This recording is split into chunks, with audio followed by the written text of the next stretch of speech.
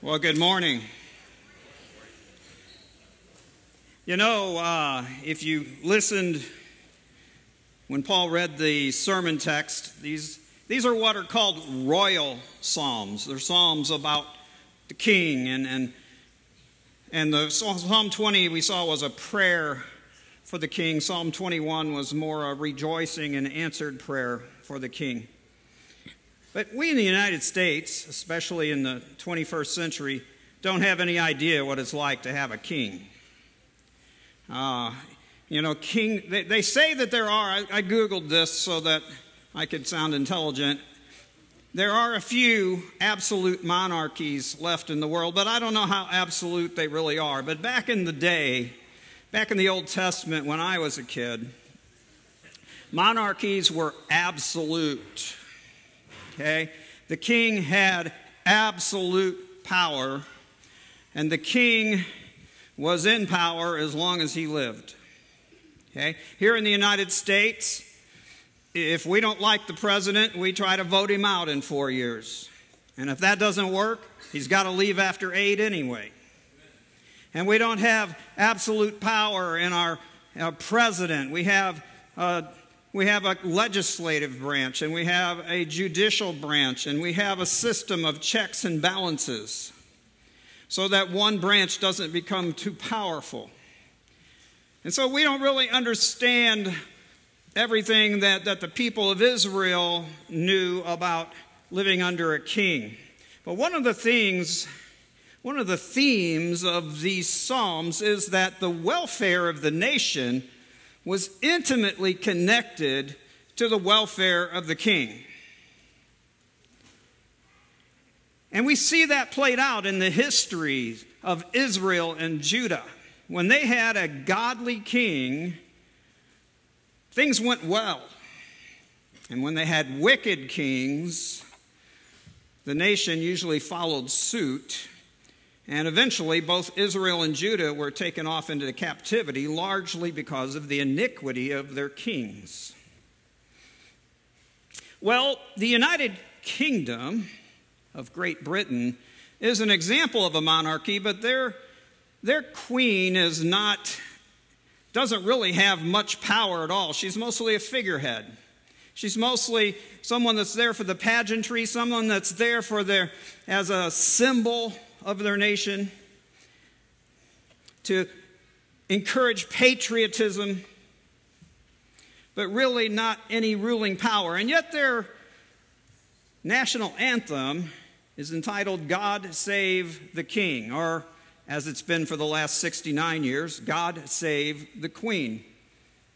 And I want you to listen to the words, the lyrics of their national anthem.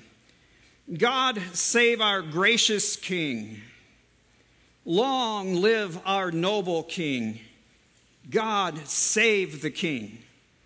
Send him victorious, happy and glorious, long to reign over us. God save the King. And to us that might sound weird as a national anthem.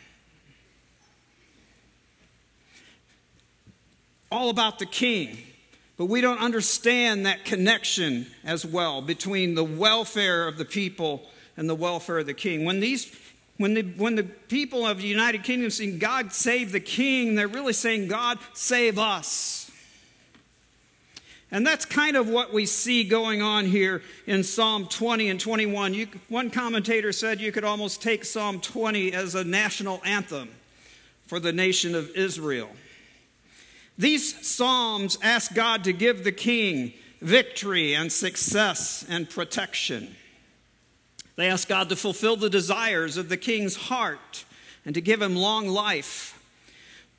Both Psalms, 20 and 21, were written by David for the nation of Israel, encouraging them to pray for their king, and by extension, then, to pray for themselves, and to give them a template for how to pray. It's almost like a model prayer.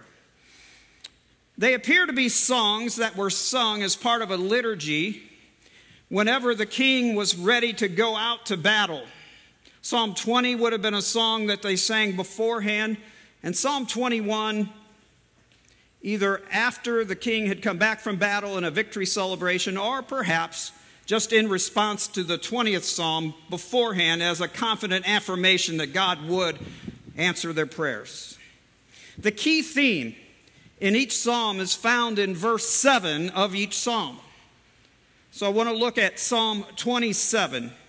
It says, "Some trust in chariots, some in horses, but we trust in the name of the Lord." And then Psalm 21:7 says, "For the king trusts in the Lord, and through the steadfast love of the Most High, he shall not be moved." So David has written these songs to remind himself, because he was king when he wrote these, to remind himself and to remind the kings that came after him that they must trust in God in order to be successful. And with that in mind, the main proposition for my message today is that God's people must trust in God in every circumstance of their lives. God's people must trust in God in every circumstance of their lives. Easy to say, easy to put on coins, not so easy to do in practice. And so today we want to see what David has to say on the subject in these two Psalms. And my prayer for you today is that you will leave here with a commitment to trust God with everything in your lives and to go to Him in prayer as your default mechanism, as your first response to any situation. So let's begin looking at Psalm 20. In verse 1, David alludes to a troubling situation. Something's going on. It doesn't specifically mention war, but the language of the rest of the psalm tells us pretty much that it was. They were getting ready to go to battle. It talks about chariots and horses. And 21 talks about God vanquishing their enemies. The king is facing this day of trouble, and David encourages the nation to pray that the king will trust in God to bring him salvation and bring the nation salvation. Let's look at some of the specific requests.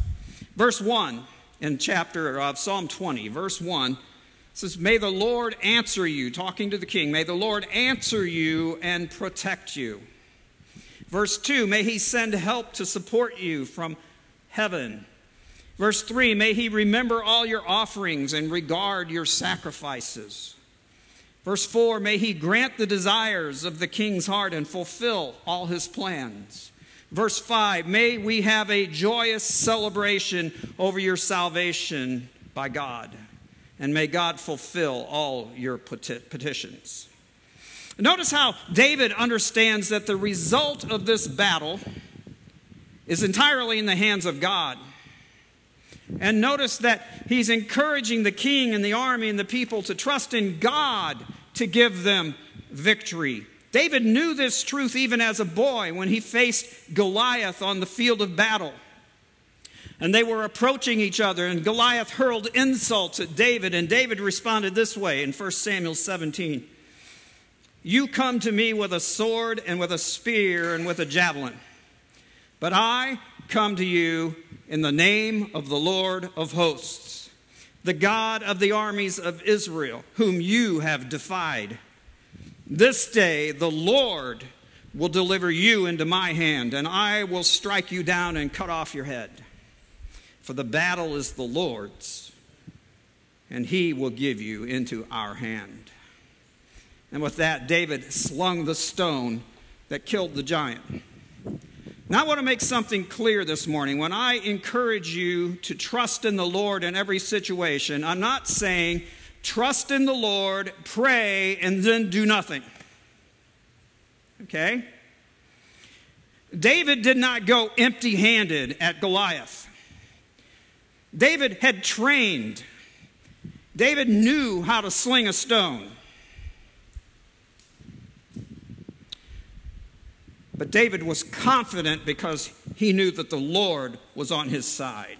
And he trusted in God to give him the victory. He knew that he himself was not going to win the victory, without help from the Lord.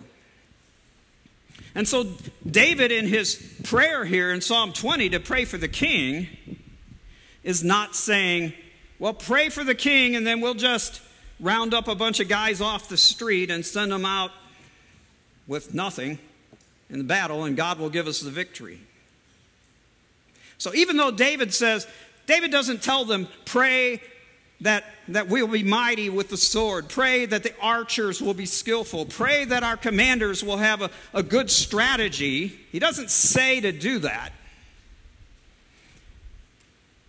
But that doesn't mean that it's not important. You understand what I'm saying? Preparation was important. And then pray and put your trust not in your chariots and horses, but put your trust in God to give you the victory.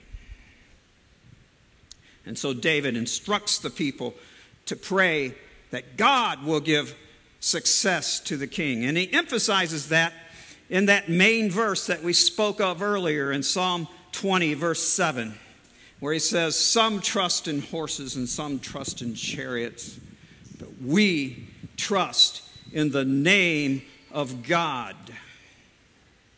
Now, I want to take a little side rabbit trail here. When David says we trust in the name of God, he's not saying, as some are wont to do, that there's some kind of magical power in shouting God's name at people or Jesus' name at people. That is not what David is saying here. What David is saying, because remember in the Old Testament, we talked about this when we went through the book of Exodus, the name of a person, then the name, especially the name of God, speaks to who God is.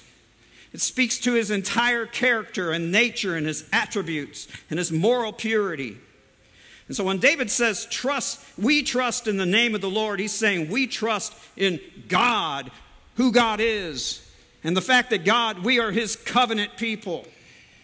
We're trusting in the name of God to help us, to strengthen, to give us the strength to be victorious. And so Psalm 20 is teaching the people of Israel to trust in God by praying for their king and teaching himself, reminding himself and the kings that come after him that they need to trust in God first and foremost for their success. And as I said earlier, Psalm 21 appears to be a response to this prayer. It starts and ends. If you look at Psalm 21 in your Bibles, you'll notice that verse 1 says that the king rejoices in the strength of the Lord. Then go down to the last verse, verse 12. Be exalted, O Lord, in your strength. We will sing and praise your power.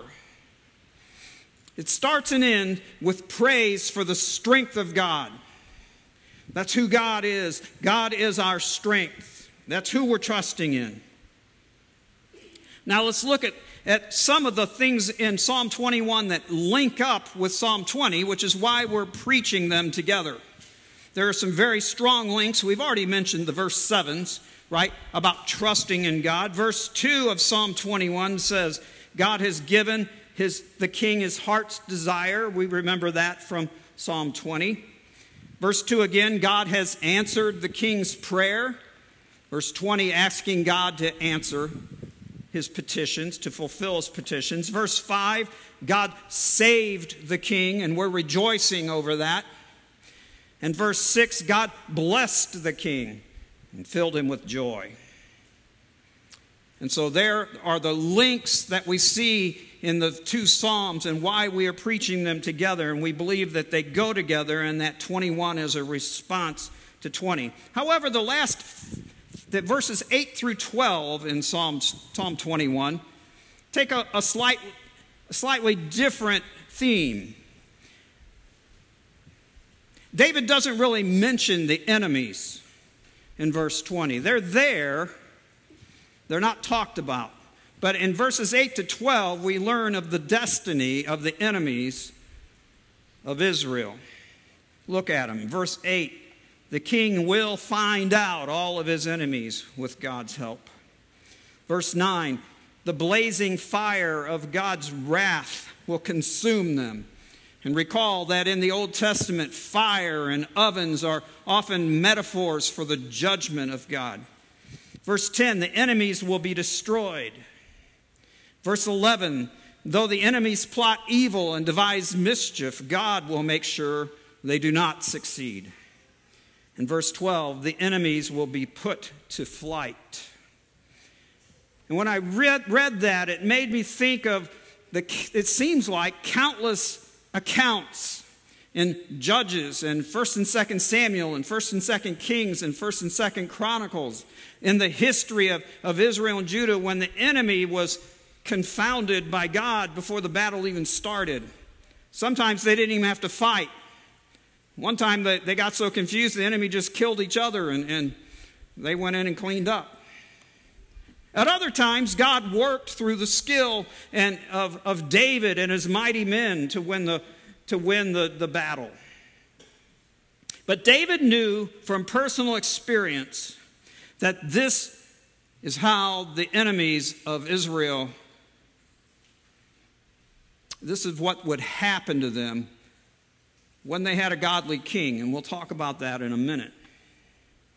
And in his role as prophet, he's prophesying that this will continue to be the destiny of the enemies of Israel and the enemies of God. And so, Psalm 20 and 21, in the original context in which David wrote these Psalms, Psalm 20 is a prayer for the nation to pray for their king in the day of trouble. And Psalm 21 is a confident affirmation that God will answer that prayer. But as we read through the Psalms, though David is a king, David is also portrayed as almost a prototype of the ideal member of the community of God.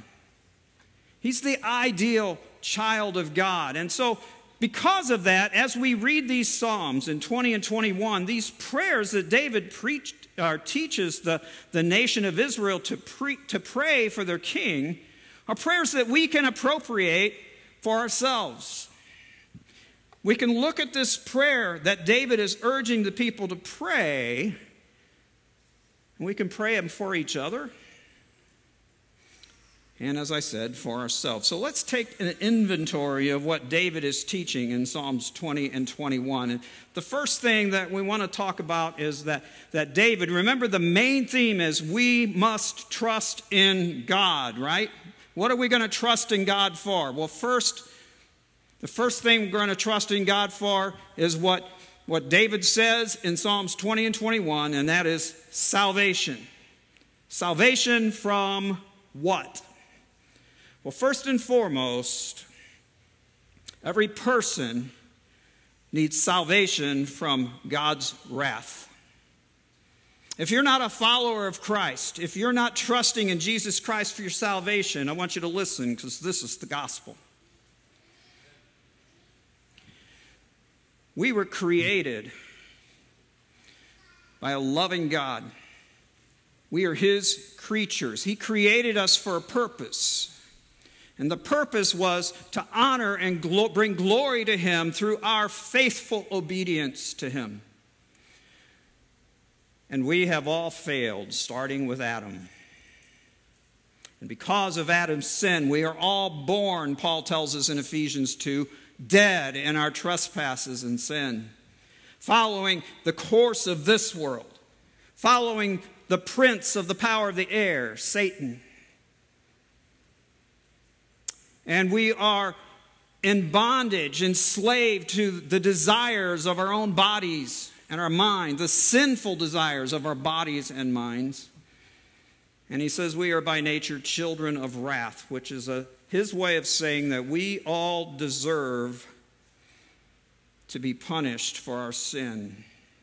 We all deserve to be punished eternally because we have committed cosmic treason against our Creator. We are not living the way we were created to live. But God,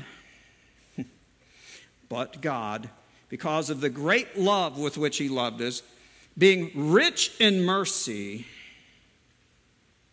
sent his Son, the Son of God, sent him to walk this earth in human form, born of human parents, or at least a human mother, born of a virgin, raised by human parents, walked the earth among human beings, but he was different. He was different than all the other people that he walked the earth with, and that is because he did fulfill what he was created, well, not created, what we were created to do. He fulfilled it. He lived his life in humble submission to his Father, in faithful obedience to him.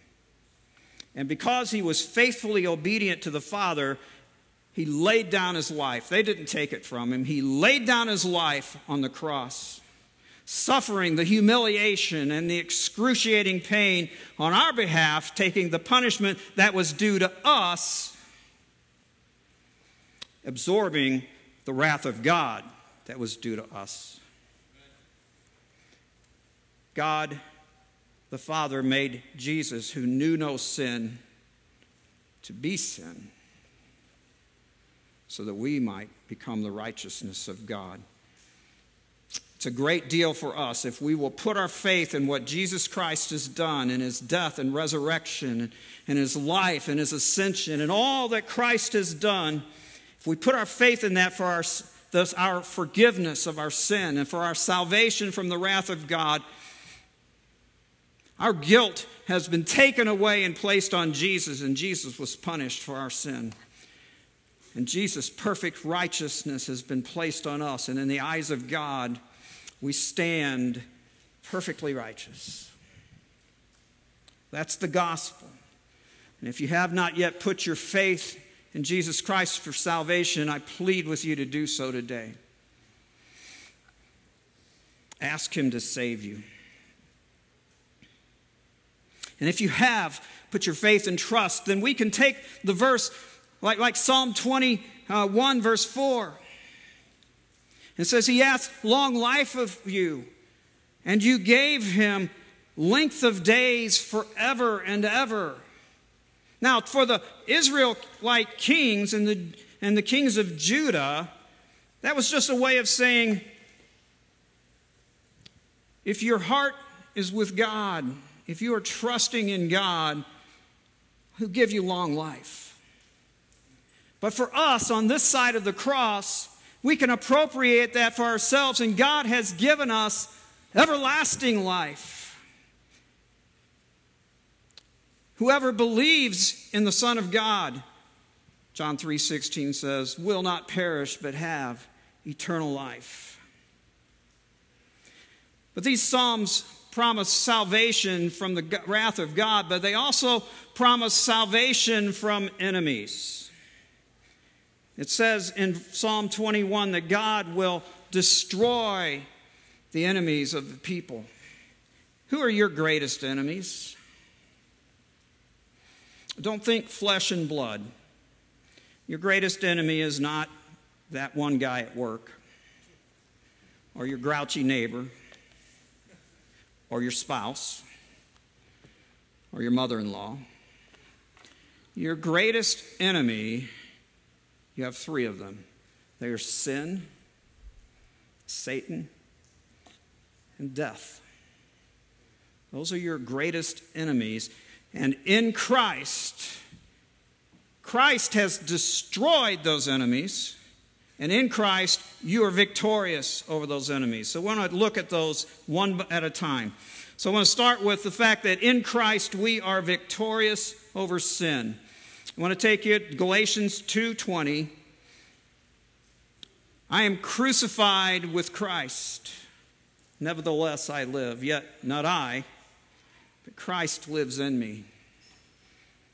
And Paul expands on that in Romans 6, verses 6 and 7. He says, we know that our old self was crucified with him in order that the body of sin might be brought to nothing, so that we would no longer be enslaved to sin.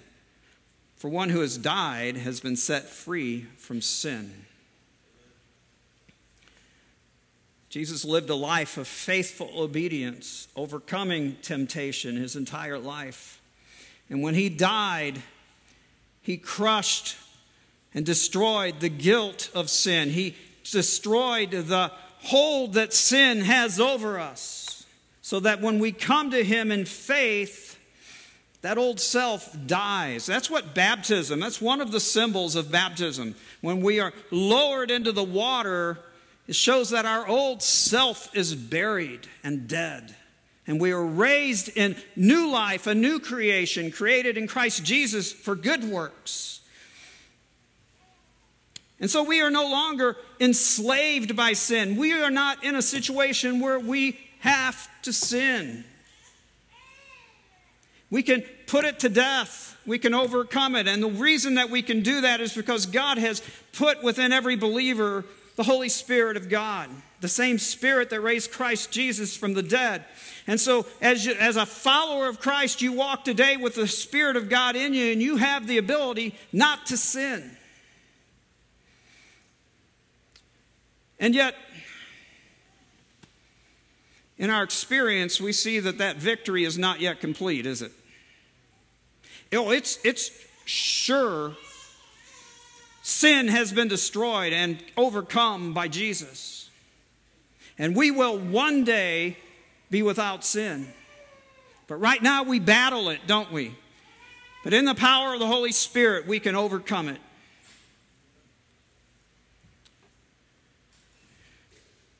But like the kings mentioned in Psalms 20 and 21, we must go into that battle trusting in God to win it for us. Well, we have to prepare. How do we prepare to overcome sin? Read the Bible. Pray. And trust in the power of the Holy Spirit to do what he said he would do. In Christ, we are victorious over our sin. In Christ, we are also victorious over Satan. Look at Hebrews 2, verse 14. Since therefore the children, that's us, share in flesh and blood, Christ himself likewise partook of the same things. He took on a body of human flesh, that through death he might destroy the one who has the power of death, that is, the devil. In his death and resurrection, Jesus Christ destroyed the devil. And we can have victory over the devil in him. And yet in our experience, like Peter, we know that Satan prowls, right? Looking for souls to devour. And so we have to be wary, like the Rottweiler that lived next door to me. I was always a little wary of him, but I wasn't afraid of him. I'd go up and I'd pet him, but I made sure I could always get my hand back in case, right? That's kind of how we have to think about Satan. We should be wary but not fearful. Because Jesus, he is a defeated enemy. And God has given us tools to help us to stand against Satan. Ephesians 6, the armor of God. God has given us a helmet of salvation, the breastplate of righteousness, the shield of faith, the sword of the Spirit, which is the Word of God. And Paul ends that little section on the armor of God with, and pray at all times. We can overcome and stand against Satan by using the armor of God and by standing against him. We have everything, we've been given everything we need to overcome Satan in the power of the Holy Spirit.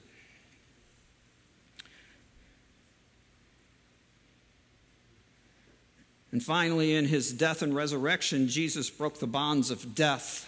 He conquered death. His body died and he was raised to life. And in his death and resurrection, he killed death. And yet again, just like with sin and Satan, we don't see that victory completely, do we? Because more than likely, everybody in this room is going to die one day, unless Jesus comes back. But we have the promise of God that when Jesus does return, that the dead in Christ will rise to meet him in the air, and there will be no more death, and there will be no more suffering, and there will be no more sorrow, because we will have a body like his. And the sweetest promise to me of all that is we will have a body, in our body, our new resurrection bodies, we will be without sin. I'm looking forward to that day when I no longer have to battle against sin. In Christ, we are victorious over death, and one of the reasons that we're victorious over death, you may have noticed I didn't read verse 15 of Hebrews 2, so I'm going to ask Josh to put that back up. Hebrews 2, in verse 14, it says that through death, Christ might destroy the one who has the power of death, that is the devil, and deliver all those who, through the fear of death, were subject to lifelong slavery. I used to not want to grow old because I didn't want to die. But listen, in Christ we are delivered from the fear of death. Paul says that to be absent from the body is to be present with the Lord. And that's better, he says. For the follower of Christ, death is just a gateway to more abundant life. So we don't have to fear it.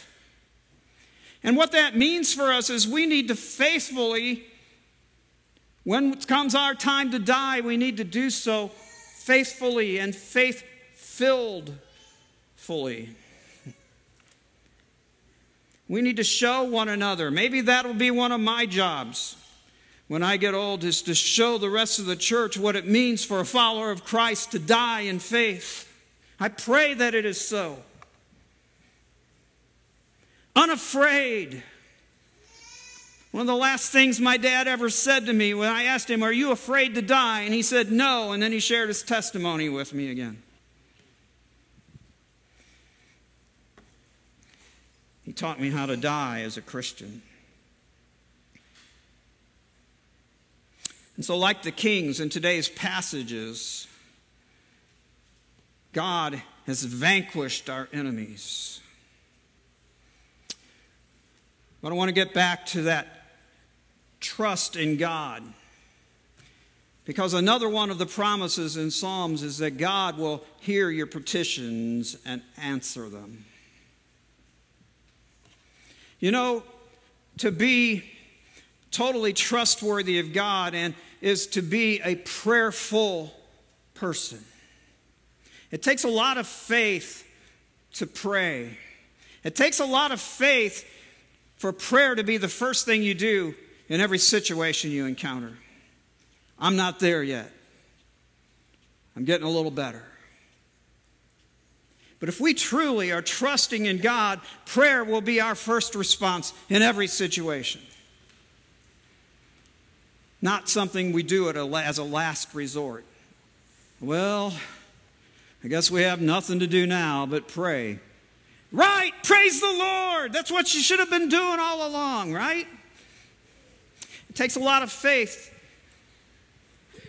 to pray. It takes a lot of faith to believe that God is hearing your prayer and will answer it. Do you know what the hardest thing is? To trust God that the answer He gives you is the best one. Because often, what we think is best is not what God thinks is best. And it takes a lot of faith to trust that His ways are perfect and His timing is perfect. And it's so hard. It's so hard when we pray for a loved one that is sick and there's no healing. It's so hard when we pray for our parents to get better or another loved one to get better and they die. Or when we pray for that job and we don't get it. Or when we pray to keep our job and we lose it. And when we pray for our marriage to get better and we don't see the results that we want. When we pray for our children to stop rebelling and we don't see anything happening. It can feel like God's not listening. And I don't know what I'm doing to make that windy noise, but I'm going to choose to think it's the Holy Spirit.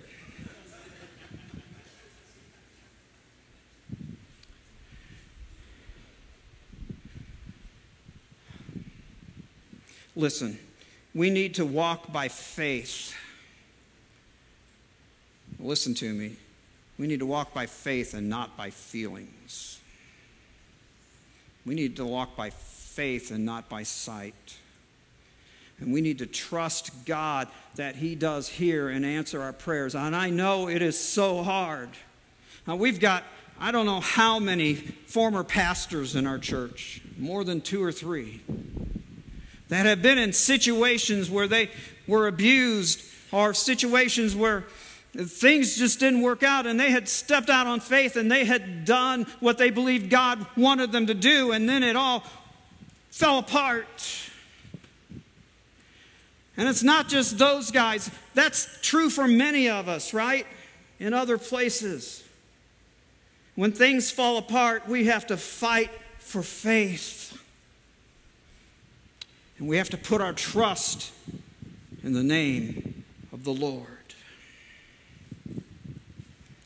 And so we trust God by praying in every circumstance. And we trust God by believing He hears and answers our prayer. And we trust God by believing that His answers are right. Another promise that David writes for the king in Psalm 20 is that God will fulfill the desires of his heart. And if you think about that for a little bit in the life of David, that's a little scary. Because what were the desires of his heart when he looked out over the city and saw Bathsheba? Right? And so we need to look at that term a little bit. In that phrase where it says God will give you the desires of your heart, in the original Hebrew, the word desire is not there at all. It literally says something like, may He give according to your heart. And there's a sense in there where that phrase is used again. Another place it's used is in 1 Samuel 13:14, where it says David was a man after God's own heart. Or the next chapter in 1 Samuel 14:7, where Jonathan's armor bearer bravely follows him into battle, is Jonathan and the armor bearer against the Philistines. And he says to Jonathan, do all that is in your heart. Listen to this. I am with you, heart and soul. And so the prayer here for the king is that his heart will be aligned to the heart of God. And that is an awesome prayer for us to pray for ourselves and for each other. Jesus taught us to pray something similar. Let your kingdom come. Let your will be done on earth as it is in heaven. Line up my heart with yours so much that I'm doing your will just as it's done in heaven. Shape my heart to love what you love and hate what you hate. And to desire what you desire. And guess what? As your desires become more like God's desires, guess what He's going to give you? The desires of your heart.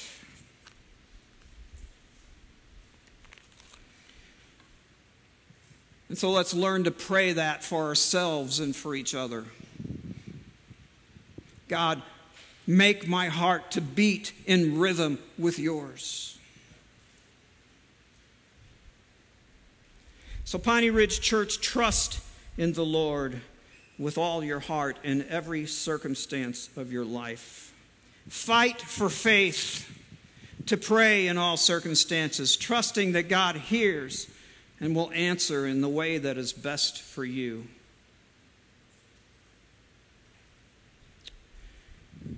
And I would be remiss if I didn't at least mention that David, being the king of Israel, is a type pointing forward to the ultimate king of Israel, Jesus Christ, the King of Kings and the Lord of Lords.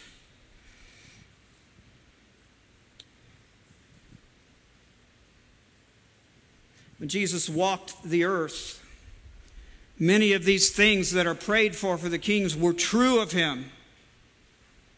He trusted in God in every way. He was faithfully obedient. His heart beat as one with the Father's. And therefore, when he suffered and died, God did save him. And there was much joy at his salvation. I can't imagine when he ascended into heaven and took his place at the right hand of the Father, what a great celebration of joy there was. And he's going to return one day triumphantly with all his heavenly hosts, and he will destroy every rule and authority and every power, and he will reign until he has put all of his enemies under his feet. And the government shall be upon his shoulder, and his name shall be called Wonderful Counselor, Mighty God, Everlasting Father, Prince of Peace. And of the increase of his government and of peace there will be no end on the throne of David and over his kingdom, to establish it and to uphold it with justice and with righteousness from this time forth forevermore. The zeal of the Lord of hosts will do this. Even so, come quickly, Lord Jesus. If you're trusting in Jesus Christ for your salvation, you've been baptized in a local church, in affirmation of that faith, I invite you now in just a moment to come to the Lord's table. You'll exit to the left of your row. You'll come to the front. If you need gluten-free, just come on over here to the left. We have a regular table. We also have a gluten-free table over here.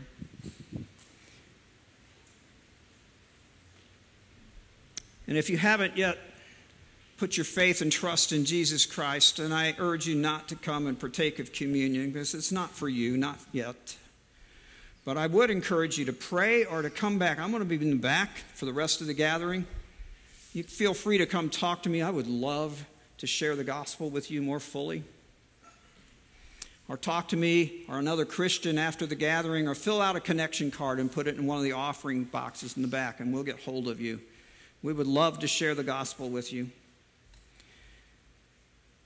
But for those of you who should come, here's my encouragement to you. I encourage you to take the elements of the supper back to your seat and pray, asking God to strengthen you for your battle this week against sin, and to strengthen you to withstand temptation.